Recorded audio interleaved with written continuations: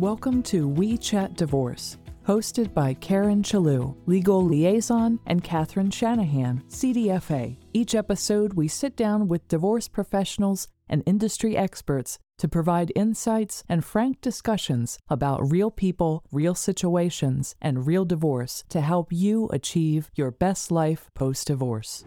This episode of We Chat Divorce is brought to you by My Divorce Solution, offering divorce financial planning so clients can secure the divorce settlement they deserve. Visit mydivorcesolution.com to request access.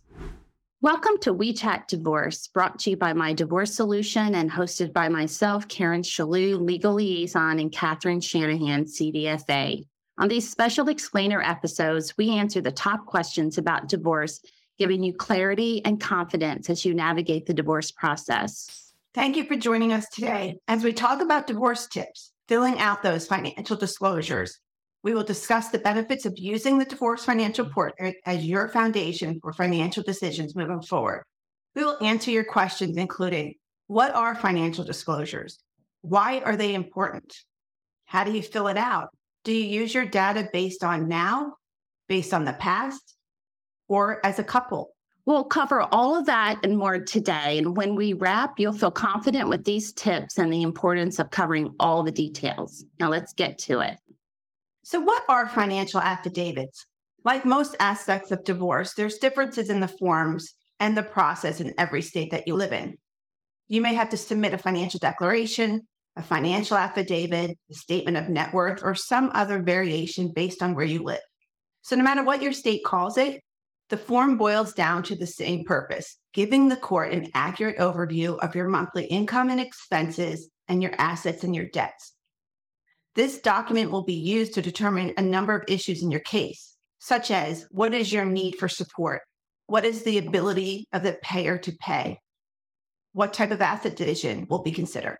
So let's talk about why are they important. Most people's experience with a mediator, and mostly an attorney, is they get these financial disclosures, and they're called declaration of disclosures, like you said, statement of net worth. They have a variety of names, but in any event, it is what it is. And you get this document and your attorney says, or your mediator says, fill this out and get this right back to me because we need to file it. So you quickly fill it in. Some people will take 10 minutes in their attorney's office or 5 minutes and just fill it in.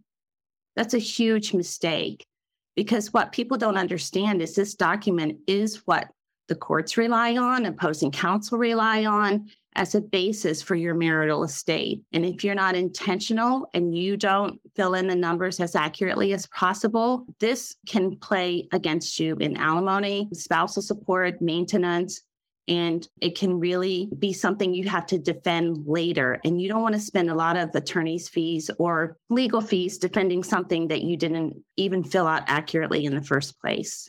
Often when we're submitting these, because it's part of our divorce financial portrait, and we work with the party's attorney, different attorneys approach this affidavit or report, whatever your state calls it, differently. And most people filling that out don't understand that there's a strategy sometimes used. Can you talk a little bit about that? Yeah, so I'll start out with the income and expenses. So for the income, they want you to be very, very accurate and very in the now. So if you have a pay stub, or if you're independent contractor or a business owner, you report your income different ways. So if you have a pay stub, you want to report your income as it is now. But if it's been reduced or if it's been increased, let's just say you were separated or life has changed and you've gotten a new job, you need to qualify that very relative to how your lifestyle was when you were married. So a lot of stay-at-home moms find themselves in a situation that they just can't make ends meet. And so they get a job and they write down their income. Well, that's great, but you need to qualify it that you've been a stay-at-home mom for so many years. And this is why you have a job, but it's not really how you lived your life, right? So you have to fill it out in the now. You have to be super accurate. You need to fill in the taxes and all of that, but you can definitely qualify it. Another question that I have is when people are independent contractors or they're business owners, how do they report their income? And so many times people will report their income as their gross revenue. That's not your income. Mm-hmm. So take a moment And if you're working with us, we help you out with that. But if you're not working with My Divorce Solution for whatever reason, ask your accountant, what is my income? What is my net income? And how do I report it so that it's accurate? And I've seen spouses in that situation that would tell the other spouse who has that income, well, you're only working part-time. So after the divorce, you could double your load. So you should just double your number. But you don't do that. You're not actually earning that. Is that correct? Right. You're not. And if you have a new job, I really caution people to qualify with, I just started a new job. This is new for me. I don't know how long-term it is. Again, you need to qualify it, and your attorney needs to know it, and you need to know it. You need to know how to talk about it so that you're not imputed an income that may or may not be accurate. So a lot of times I see one financial affidavit that a spouse does and the other spouse, and they're not in alignment with each other, or sometimes they're not even really accurate. What is the strategy behind that? Wow. The strategy behind that is for you need to be accurate. So a red flag on a financial affidavit or financial disclosure, it's mostly in the expenses area when people fill out numbers, $100 for electric or $800 for groceries. That's telling the court that you're just guessing. You don't know. It's right up front for someone to attack it. So you really do need to take the time to gather your electric bills for a year and divide them by 12. If you've moved out of the family residence and your expenses have been reduced or increased, you need to qualify those expenses again. I keep using the word qualify because if your life has changed very differently from what your lifestyle was, it needs to be noted. Because, Catherine, if you can explain typically how spousal support is calculated on those factors. Well, there's guidelines. So every state does not have an actual calculator. Mm-hmm. There's 14 guidelines, 15 guidelines, or a variation of that. And one is your need. So your need is actually based on the way the couples have lived. A lot of times you're being pushed to move out or sell the house so you can save expenses. Well, be careful when you're doing that because you're setting yourself up probably for a lower support number. Same thing with your ability to pay. Don't give yourself a bunch of expenses trying to write off your ability to pay. You have to put what's accurate in there. Right. So when I'm working with attorneys on these, because Catherine said every attorney's office approaches it different with their strategy.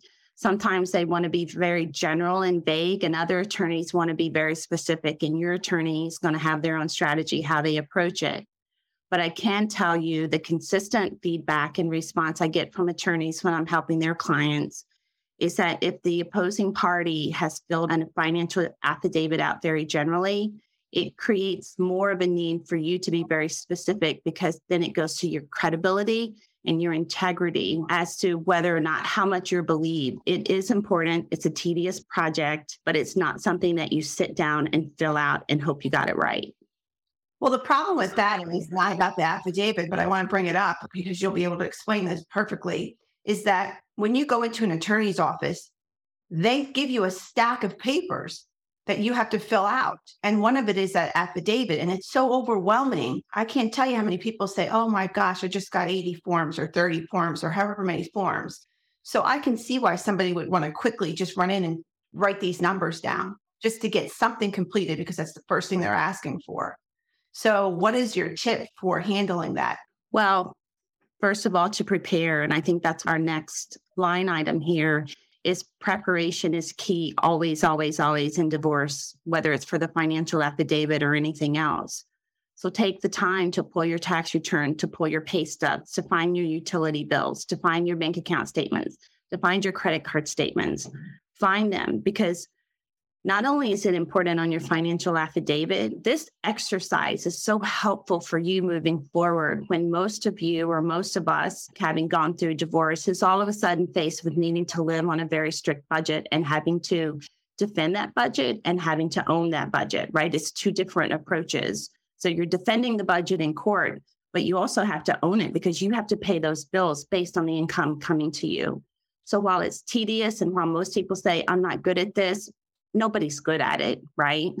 But at the end of the day, preparing and knowing what it is then helps you be able to better talk to your attorney, your mediator, your financial people in a way that you're experiencing everything you're going to have to confidently talk about later, because at some point you can't just turn this all over to somebody else and look the other way. This is your information to know. I've had people say, gosh, I didn't know we even paid our water bill. On the other hand, when you're looking through your statements and you're putting down the amount that you see, be careful that it's not a semi-annual payment that you're making or a yearly payment or a monthly payment that you're being held for. It is a really great learning experience. But before we hop off here, there is another section to that financial affidavit, and that's that assets and the debts. A lot of people feel so inapt because they don't know a lot of it, but that's okay, right? So you could just put, well, let me ask you this. Even when they do know the value, Karen, I see a lot of people just put to be determined, even when they know the value. That's what their attorney wants them to put at that moment. And why is that? Yeah, so that's a really good point. Most attorneys that I've worked with our clients, they do not want to be stuck with a value. So let's just say you have a diamond ring and you put the value down because you know your husband purchased it for, let's just say, $20,000. Well, if you put it down on a financial affidavit, then you're stuck with that value. So until you have an appraisal, until you understand what that value means to the overall valuation of your estate, and if you don't have an appraisal for it, you write to be determined. Same for the home value, the marital property. You don't want to be stuck with anything unless there's an actual formal appraisal to qualify that. However, when you're back on account statements and you have a checking account and it's Wells Fargo and it's the account number is 1234. And today that value is $455. You write that down, that on October 12th, 2022, this account had $455 in it. That's very accurate and appropriate. That's such a good portion of information that people just do not understand. So really understand this document is so important. And it's also important on the flip side, because I love if we're working with just one party and we get the other party's financial affidavit, because then there's assets that are disclosed that you were not aware of. So it's a good starting point for us to go after that information for them to have. But it is important, and take your time. There's no rush. You can't be rushed into it. It's really important to take your time. And I like how you mentioned preparing, because this is the first step to getting prepared. Right. It becomes a reference point for everybody. So a lot of people get all up in arms because their spouse put something down on an affidavit that's either inflated or less than what they thought it was, and they go out of their mind. Well, it's not a time to go out of your mind about things like that, because every number on that affidavit needs to be qualified with supporting documentation. So I hope that you don't have an attorney that would take it for face value. And I think you should challenge your attorney if he or she is taking numbers for face value when there's no documentation to support it. So I just encourage you not to. That's one place where you don't really have to react, get all nervous about, because it really is a point of reference and it's just something that you can use to ask for supporting documentation if it hasn't been provided. But likewise, you need to be ready to prepare your supporting documentation as well. Okay, everybody, this wraps up our explainer on divorce tips, filling out financial disclosures.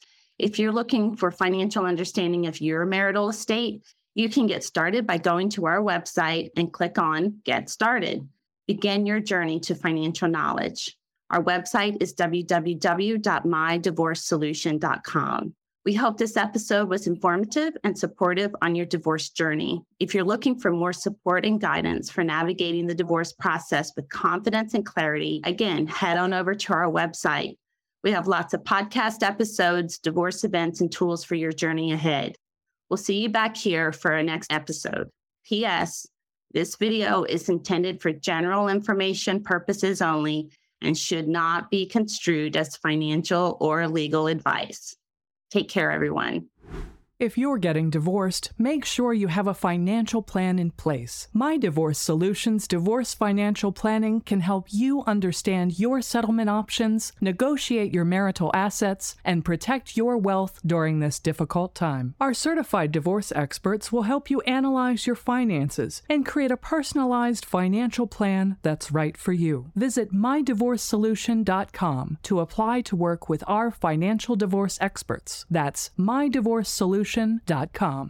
Thanks for joining us on another episode of We Chat Divorce. We hope this episode was informative and supportive on your divorce journey. If you are looking for more support for navigating divorce with confidence and clarity, head over to mydivorcesolution.com for more podcast episodes, divorce events, and resources for your divorce. We'll see you back here for our next episode.